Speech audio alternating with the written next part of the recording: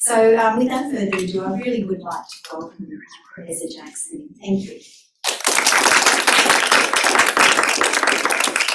Thank you, Tina, for that incredibly kind invitation. Thank you for inviting me to come to Brisbane. It's a huge honour to be here. And thank you to all of you for coming this evening.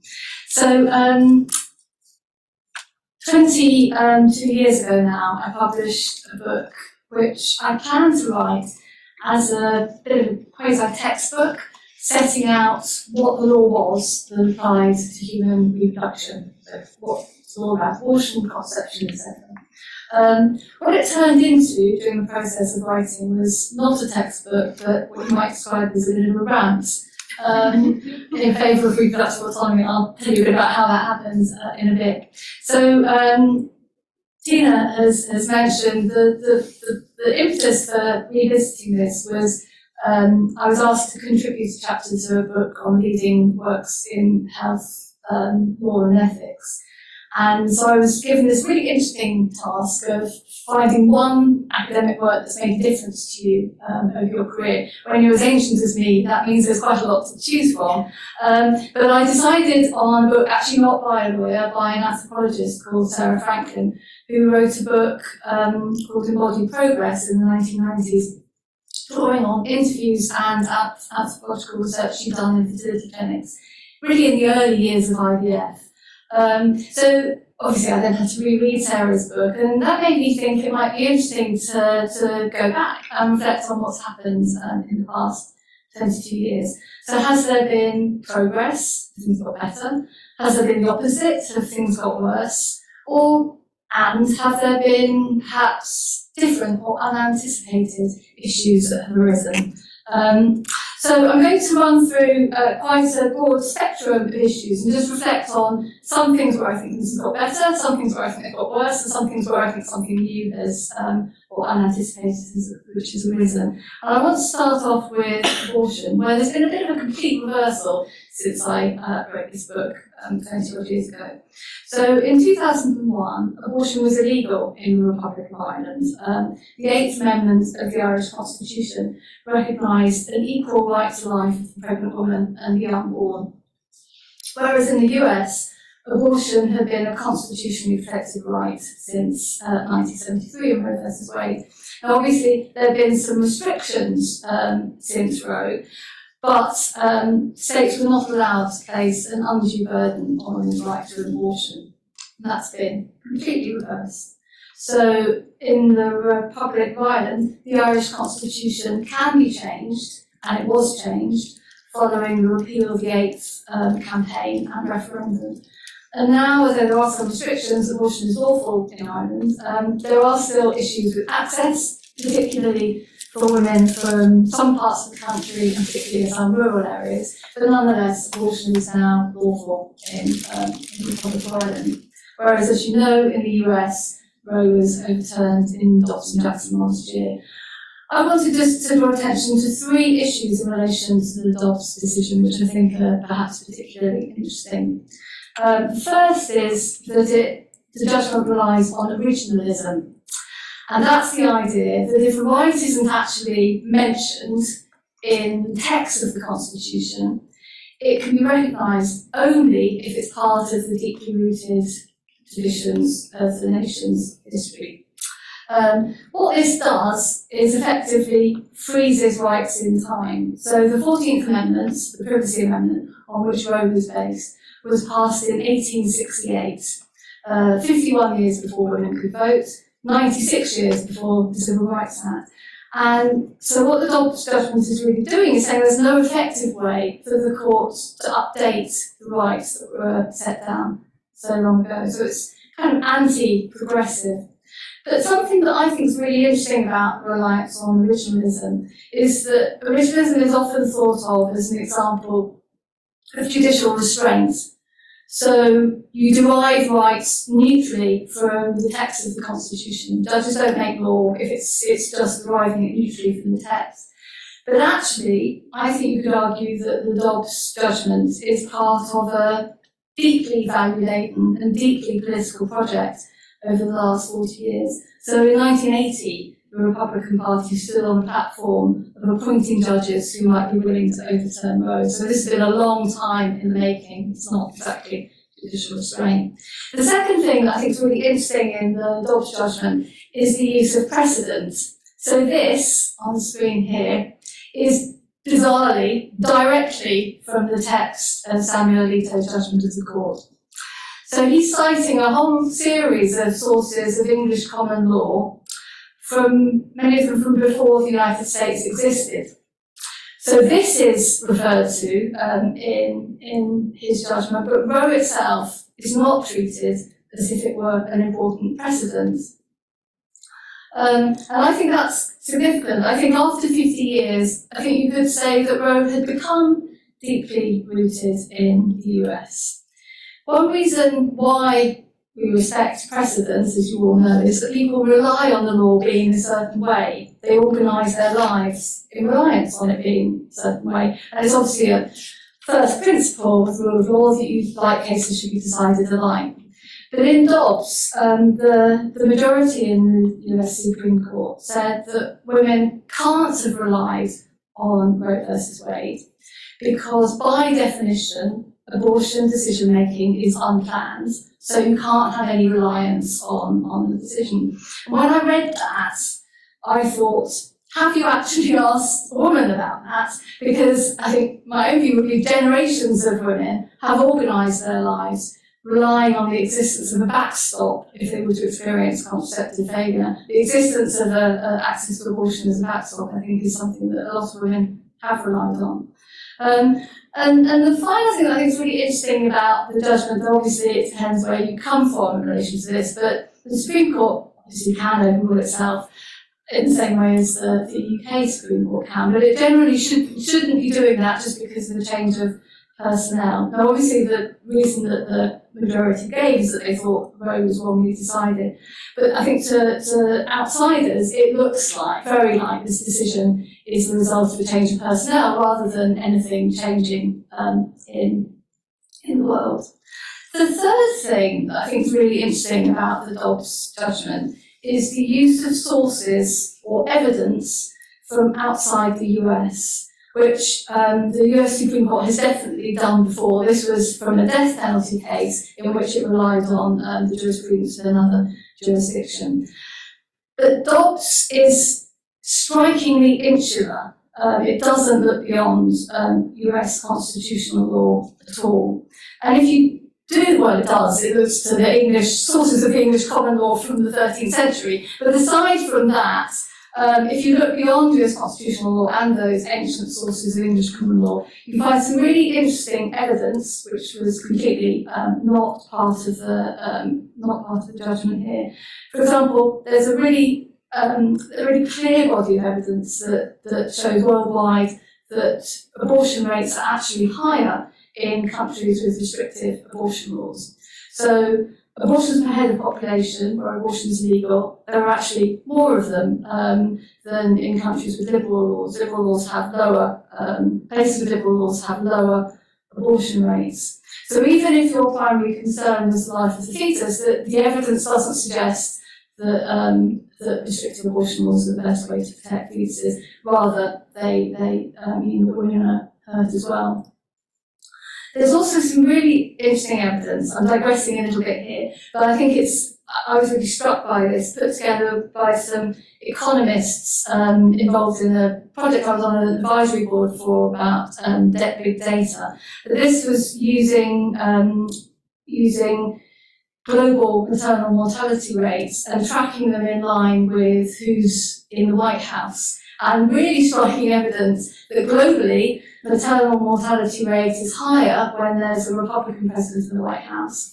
And it's lower when there's a Democrat president in the White House. The reason for this is something known as the global gag rule.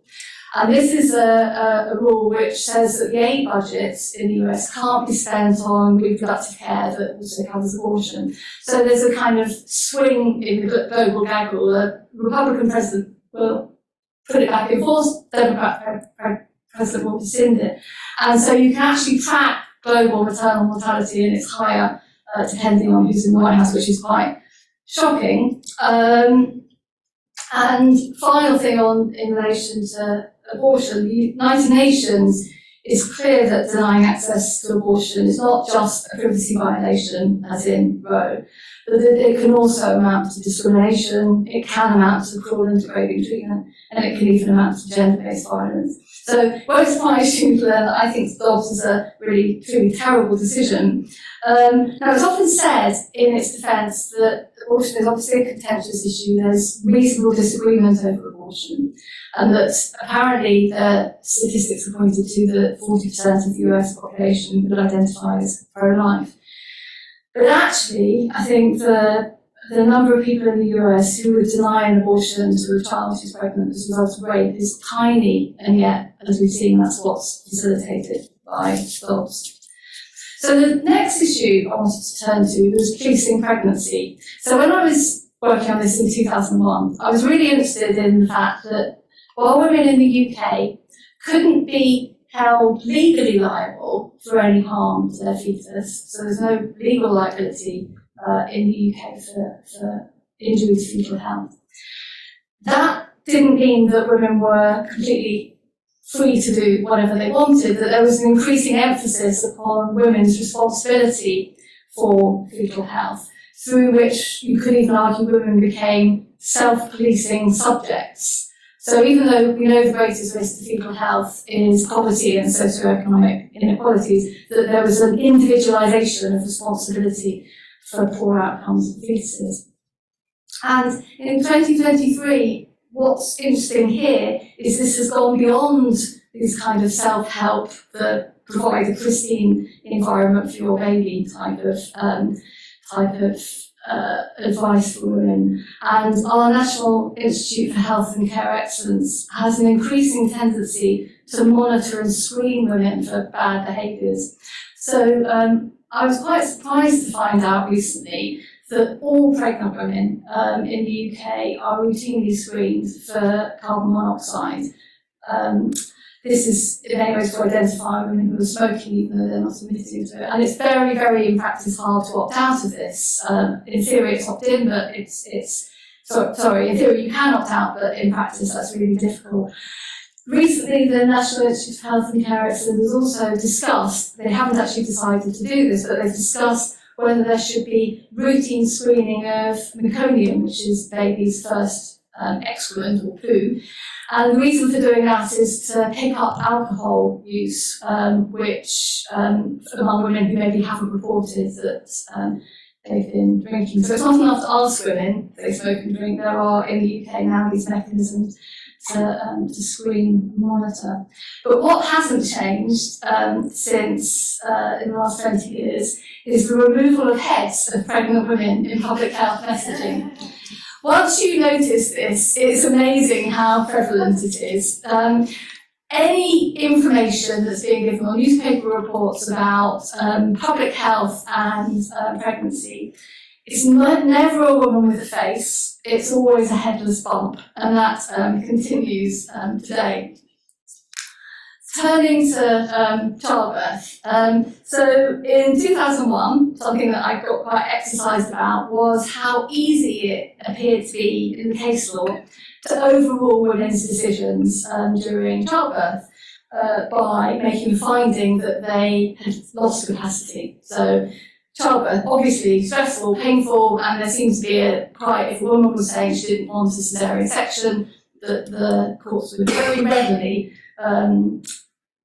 overrule that decision essentially by making a finding of incapacity, and then it's the best interest judgment, and then the cesarean can go ahead. And actually, again, it's not clear that there's been progress on this. In recent years, there's been rather an alarming development in the UK Court of Protection. This is a court that makes decisions about patients who lack capacity, where the courts have started using anticipatory declarations for women who have capacity. So we're not talking about women who lack capacity, women who currently have capacity. That the people involved in their care get a declaration that should they lose capacity during childbirth, they can just perform the cesarean section without consent. That's really worrying because there's no need for these. You can get, in UK courts, you can get a declaration of capacity and a declaration for authorising a C-section immediately if you need to. That can happen very quickly indeed. And they don't happen anywhere else. To my knowledge, there are no other instances of anticipatory declarations of what would be lawful if somebody did lose capacity. And of course, I think in practice these are potentially discriminatory because they're much more likely to happen for certain groups of women, not others. So in particular, women who have had mental health issues in the past are maybe more likely to be subject to this sort of anticipatory declaration. One thing I think that has changed in relation to childbirth is the naming of ill-treating women during labour as obstetric violence. This is obviously a controversial descriptor, and we could, I'm sure, spend ages talking about it. But it's not a completely new term. The term obstetric violence was first used, I think, in a letter to the Lancet in 1827. So it does go back a long way, but its recent use, I think, has been an interesting way of naming the harm that happens to women when things are done to them against their wishes during childbirth. There's something more than just a slight inconvenience, and describing it as actually violence. So this is recognised by the UN and legally recognised in some South American countries as well. And I suppose the point here is the need to acknowledge that this is a harm, and a very serious harm. This doesn't solve the issue, but it's a step towards change. And there are other instances of that, I think, the idea of naming something as a problem as being important. And one of those is shocking racial inequalities of women's experiences and outcomes of maternity care. In the UK, really shockingly, black women are 4 times more likely to die during pregnancy, childbirth, and postpartum. And at root, from the investigations that have been into this, at root seem to be discrimination and racist attitudes and assumptions. And obviously, you all know that in Australia too, there are much higher instances of things like low birth weight, preterm birth, neonatal mortality in Indigenous women, as well as poorer outcomes for the women themselves. Inequalities have also been acknowledged and recognised for the first time in the UK in relation to fertility treatment. So the regulator, Human Fertilisation and Embryology Authority, gathered data and reported on this for the first time 2 years ago. And it found, I think, to lots of people's surprise, that outcomes for IVF are worse for people from minority ethnic groups. I think this was a really important recognition that the experience of fertility can intersect with disadvantage in all sorts of ways. So again, this doesn't solve the problem. Measuring and acknowledging doesn't solve the problem, but it is a necessary first step to engaging with it. Okay, I now want to come on to an issue which actually I felt enraged by in 2001. I know you can't see the very top of this slide, but this is the preconception welfare principle. I think this was the moment where my quasi-textbook turned into a rant. That this provisions, innocuous little provision, just I thought there was a huge amount wrong with it, and I still do. It was there are 2 versions of it. The first one applied until an amending statute in 2008. So the need for a father was replaced in 2008 by the need for supported parenting. But what this is doing is saying that fertility doctors shouldn't provide fertility treatment to a woman unless they first take into account of the welfare of any child who should be born as a result. Now, the first thing that is enraging about this is that it's completely illogical, because what it's saying is you should take into account a child's welfare in order to decide whether that child should exist.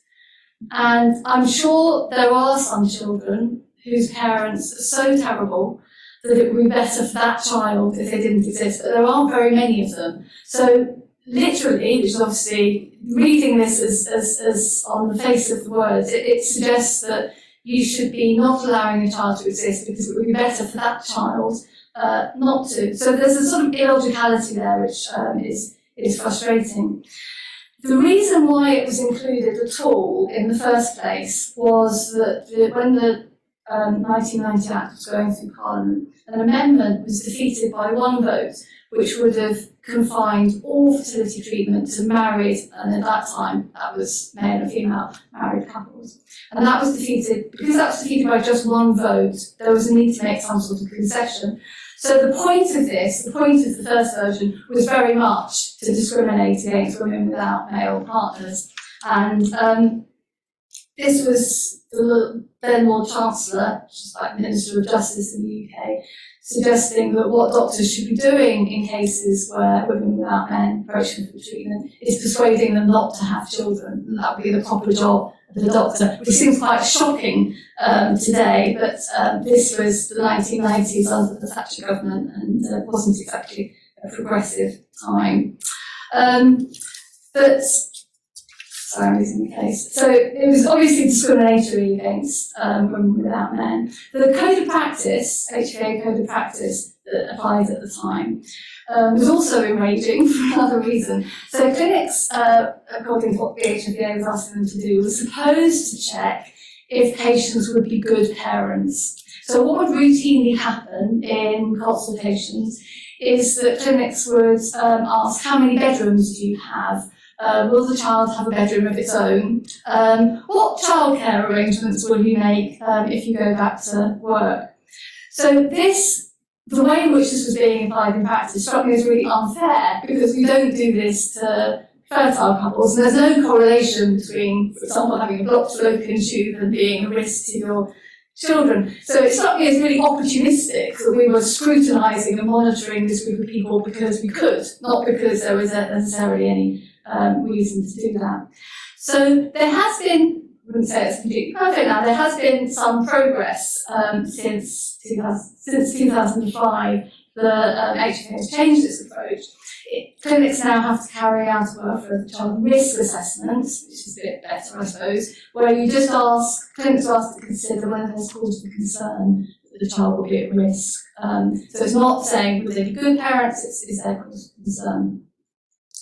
Now, the government had initially, in 2008, intended to just delete those words, I'll go back to it, including the need of that child for a father, so just delete that entirely. But there was a massive outcry, whipped up by the Daily Mail, that what the government were trying to do was say that fathers don't matter anymore and children don't need dads. So there was a huge campaign, and parliamentarians got really excited about this, said, we can't have this. Dads are important. Obviously, that wasn't what they were really trying to do, but that was how it was interpreted. What was really interesting about this massive outcry about the deleting the need for a father clause is that in practice, that clause made no difference to women's access to treatment. There have always been clinics in the UK who frankly were willing to take the money of lesbian couples, single women who want treatment. So they take into account the need for a father, but they treat them anyway. So it actually had made no difference in practice. So there was a lot of hullabaloo about the removal of something that was kind of, you could say, was cosmetic. Meanwhile, the parenthood provisions that were passed at the same time in 2008 did something really radical and enabled a child to have two female parents legally from birth. But because that radical, real change was housed in a bit of the statute which is impenetrable in terms of its statutory language, nobody noticed that. So there's a massive outcry about this need for a father symbolically, and absolutely no response at all to the fact that a child had two female parents from birth. So on the need for supportive parenting, which was included as a kind of sop to the idea that we were impugning, the government was impugning the role of men, the HFA similarly has said there's a presumption that parents will be supportive unless there's an evidence of risk or harm. And there has been a real step change, I think, in attitudes towards female same-sex couples. Now, evidence from things like this interview study from quite a few years ago now suggests that female same-sex couples are often regarded as ideal or even superior parents.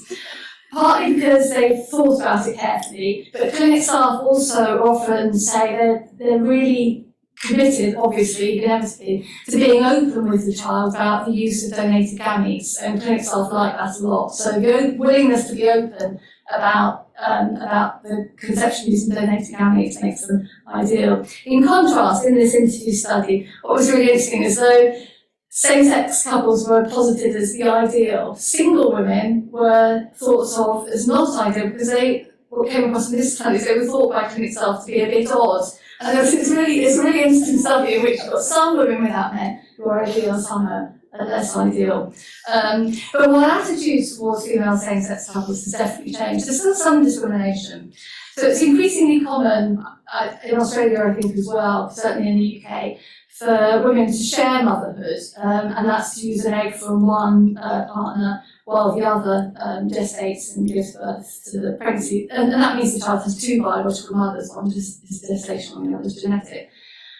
But in law, that's not possible in English law. Only one can be a mother, and that's the woman who gives birth. The other mother, even if she's the genetic mother, is registered on the birth certificate as parent to, not as any sort of mother at all.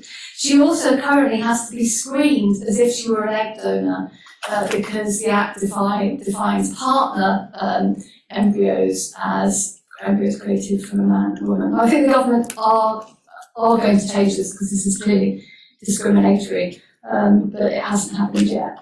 For trans patients, the law is really unhelpful. It's not even clear that it's lawful to treat a trans man who still has his reproductive organs, because services lawfully can only be provided for the purposes of assisting women to have children. We haven't had a definitive judgment on whether or not that makes the treatment of trans men unlawful or not.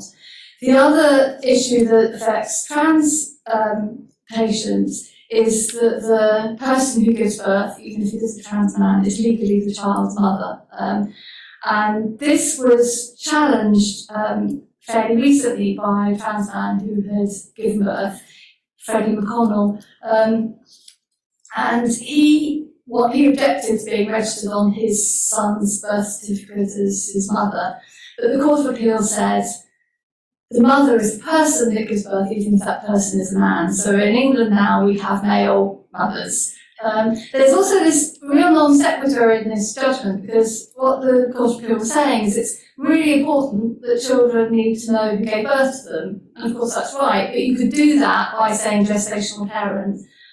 You don't have to call them a mother in order to recognise that they gestated the child.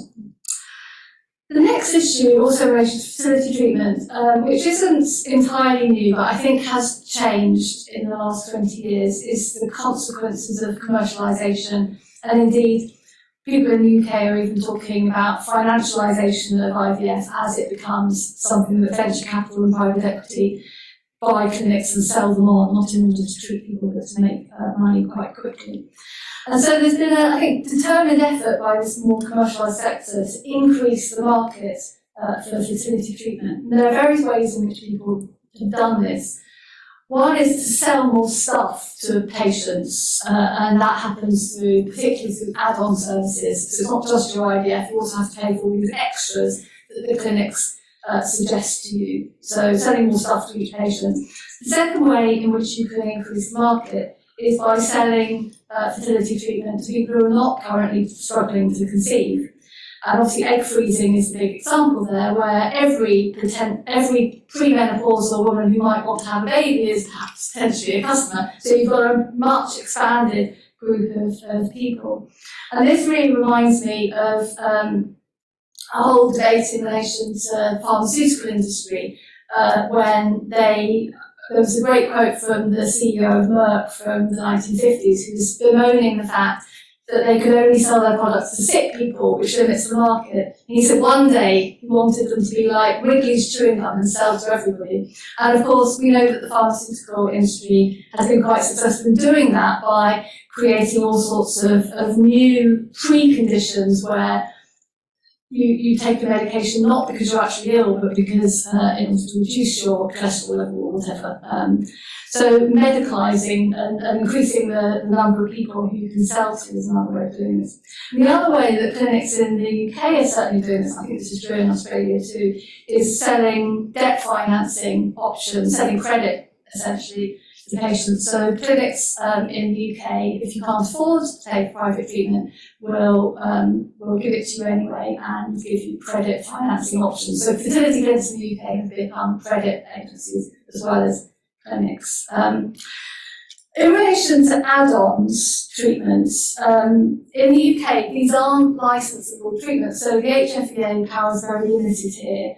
It can't say you can't do this. Its powers are limited to information provision. And most people think they've done quite a good job of this through a traffic light system. You won't be able to see the text of it. You can probably guess what it is. Green would be there's evidence of efficacy. Red would be there's evidence of harm, and the others are some variation of inconclusive or not enough evidence. On the right-hand side is a list of all of the available add-ons, and you may notice that none are green. They're all either positively harmful or some variation of no evidence, we don't know whether it's effective or we don't know enough about it. So nothing is green. But if a quick cursory look at some clinic websites suggests that that's not stopping clinics from marketing all of these, even though none are known to be effective, according to the HFEA. There's no shortage of clinics who make claims to efficacy about these things. For example, you probably can't see all of the detail here, but give your embryo a helping hand with embryo glue. And it's easy to see why. If you're a patient who's had IVF failure, embryo glue sounds like a great idea because it might actually help. So overselling has become a really particular issue in relation to fertility treatment. And I think fertility patients are particularly susceptible to claims that you might increase the chance of success in one treatment cycle. Because one treatment cycle is expensive, and if you can maximise the chance of working, then that's obviously a good thing. So recently in the UK, the Competition and Markets Authority has issued guidance on consumer law, both for fertility clinics but also for patients, saying obvious things like you mustn't advertise really low headline prices, which increase later. You mustn't make unsubstantiated claims about efficacy, though there are lots of them. Loads and loads of unsubstantiated claims there. So they're clearly doing that. And you mustn't hide information. For example, like the success of egg freezing will be hugely affected by the woman's age at which she freezes her eggs. You mustn't hide outcomes like that. You should be straightforward with people. But while this guidance, I think, is valuable, something that's definitely true in the UK is patients are not used to navigating private healthcare. They're not used to being sold things by their healthcare provider. And certainly the Competition and Markets Authority is hardly the first place patients are going to look for advice about fertility treatment. They're much more likely to look for advice on the internet, where they'll see the claims being made by the clinics, but also from Facebook and social media, where information is almost anecdotal, unreliable. One issue where we haven't made much progress since the early 2000s, and I think we really do need to do better on, is in relation to the difficulty patients experience in stopping treatment. I think this is a really big problem and one we don't do enough about. It's actually quite common now for patients to use the language of addiction in relation to how hard it is to stop fertility treatment. So Jessica Hepburn wrote this very powerful piece some years ago about how hard it was to give up fertility treatment. She may be unfamiliar to you here, but she's a complete force of nature. She did eventually stop treatment and has since climbed Everest and swum the English Channel, and I get messages from her with pictures of her on some mountain or in the middle of some sea. So she's throwing herself into other things. She's an extraordinary woman. But I think she's using the language of addiction. I think it's really common to see this. People talking about how hard it is to give up. And gambling metaphors, I think, are are really common and really interesting. And gambling addiction, I think, is a really interesting analogy in relation to fertility treatment, because these are low odds, and people often keep going even when the odds are very low indeed. And gambling is obviously one industry where there is a duty to help some clients make less use of your services. In the UK, gambling adverts have phrases like, when the fun stops, stop, try to say you shouldn't just carry on. And I think this is actually a really important informed consent issue, because I think most patients are unprepared for how hard it can be to stop. And this goes back to Sarah Franklin's book, because one of the things that was one of the insights from this book, which I thought was very powerful at the time and is still powerful today, is that a lot of people go into IVF treatment, maybe even feeling a bit ambivalent about it, but thinking either the outcome will be a baby, which would be great, but if you don't have a baby, then at least you have some sort of closure. You've tried everything and you can move on with your life. And what Sarah found in this book is that that closure was really elusive, because the fact that treatment had failed wasn't a reason to give up and have closure. It was also something you could tweak, something you could do differently. So it was a reason to try again. And people would have, during so many stages for an IVF cycle, people would have little successes along the way. So they might harvest eggs successfully, they might fertilise those eggs successfully, there might even be what's described as a chemical pregnancy, where you have a positive pregnancy test, but there's no baby when you have a scan a couple of weeks later. So what Sarah's interviewees described was the IVF treadmill. Once you're on it, it can be really, really hard to get off. And I think we need to be better at talking to people about this and flagging this to people at the outset. One thing that I've seen suggested is that when somebody embarks on treatment, it's a good idea to get them to think about what would be the maximum reasonable number of cycles to undertake. Obviously, that's not binding. If they get to cycle 6 and they still want to do it, they can keep going. But at least it might give them pause for thought that this was the point at which I thought, actually, I shouldn't be carrying on. There are also, I think, really difficult questions about the ethical responsibilities of doctors if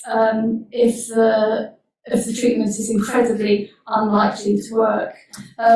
Because women, if women are told that treatment is basically futile, but the doctor is nonetheless willing to provide it, that's a really confusing double message.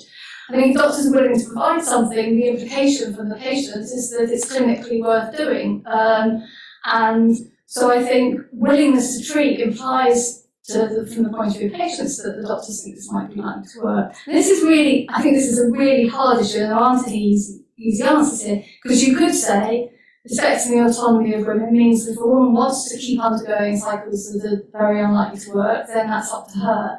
But at the same time, I think doctors have an ethical responsibility to try to help people in that scenario, rather than taking their money when it's not likely to have a good outcome. I think on that last point, the debt financing is particularly problematic, because the clinic then has a financial interest in failure, almost, because that means you can have people keep coming back.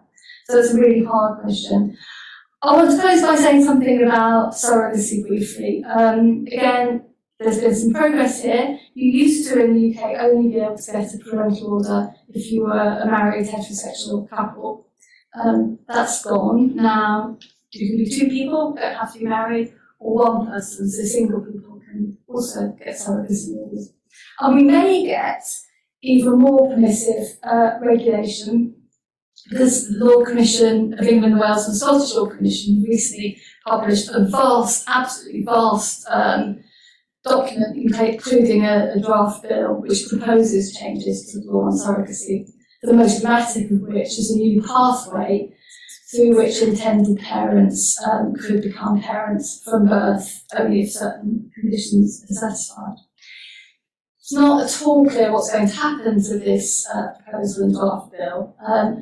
definitely nothing's going to happen until after our next general election, so just do some parliamentary time. I don't know whether any of you have been following British politics of late, but it has been slightly chaotic. And so what on earth happens after the next election is anybody's guess right now. I keep hearing things that take us all by surprise. So I think surrogacy and reform of fertility law, Tina mentioned that HFEA just published a paper recommending some changes to fertility law.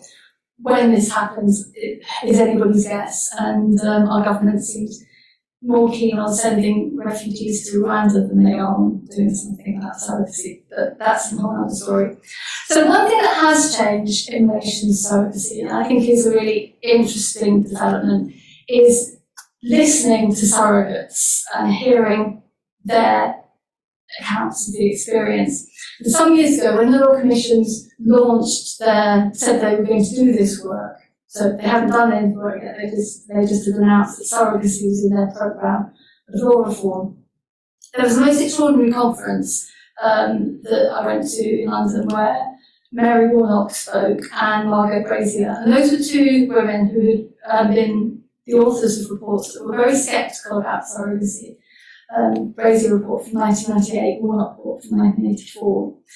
And what they both did in that conference, which was incredibly moving, is they said they thought that they had been wrong about surrogacy, that they had been looking at surrogacy through their own vision of what it was like to be, their own experience of being a mother, and they couldn't imagine being a surrogate mother and handing a child over to somebody else. But having heard from surrogates about who they might not have the kind of life that Mary Warnock had in terms of gaining satisfaction from life, talking about how incredibly fulfilling it could be to help people have a family, they said they changed their minds about surrogacy. And the Law Commission too, in this report, describe in their glossary that they use the term surrogate rather than surrogate mother, because that's what surrogates say they wanted. That's not without controversy though, and there's been quite a backlash to the Law Commission's proposals, and there's some very vocal, particularly on Twitter or X, some very vocal opposition to surrogacy. So even if the next government does bring forward draft legislation, there'll be opposition undoubtedly to it.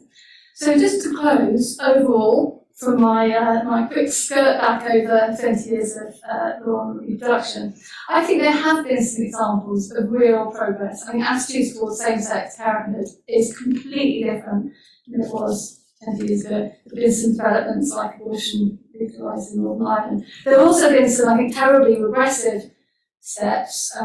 Obviously, I think adoption is one of those, but I also think some of the monitoring and screening of pregnant women in the UK is getting quite alarming too.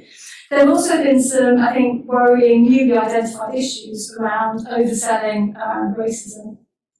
So, my final take-home from all of this is I think you just cannot take progress in relation to the protection of reproductive autonomy for granted, and that this is likely to be an ongoing fight that will continue certainly for the rest of my lifetime and probably long into the future.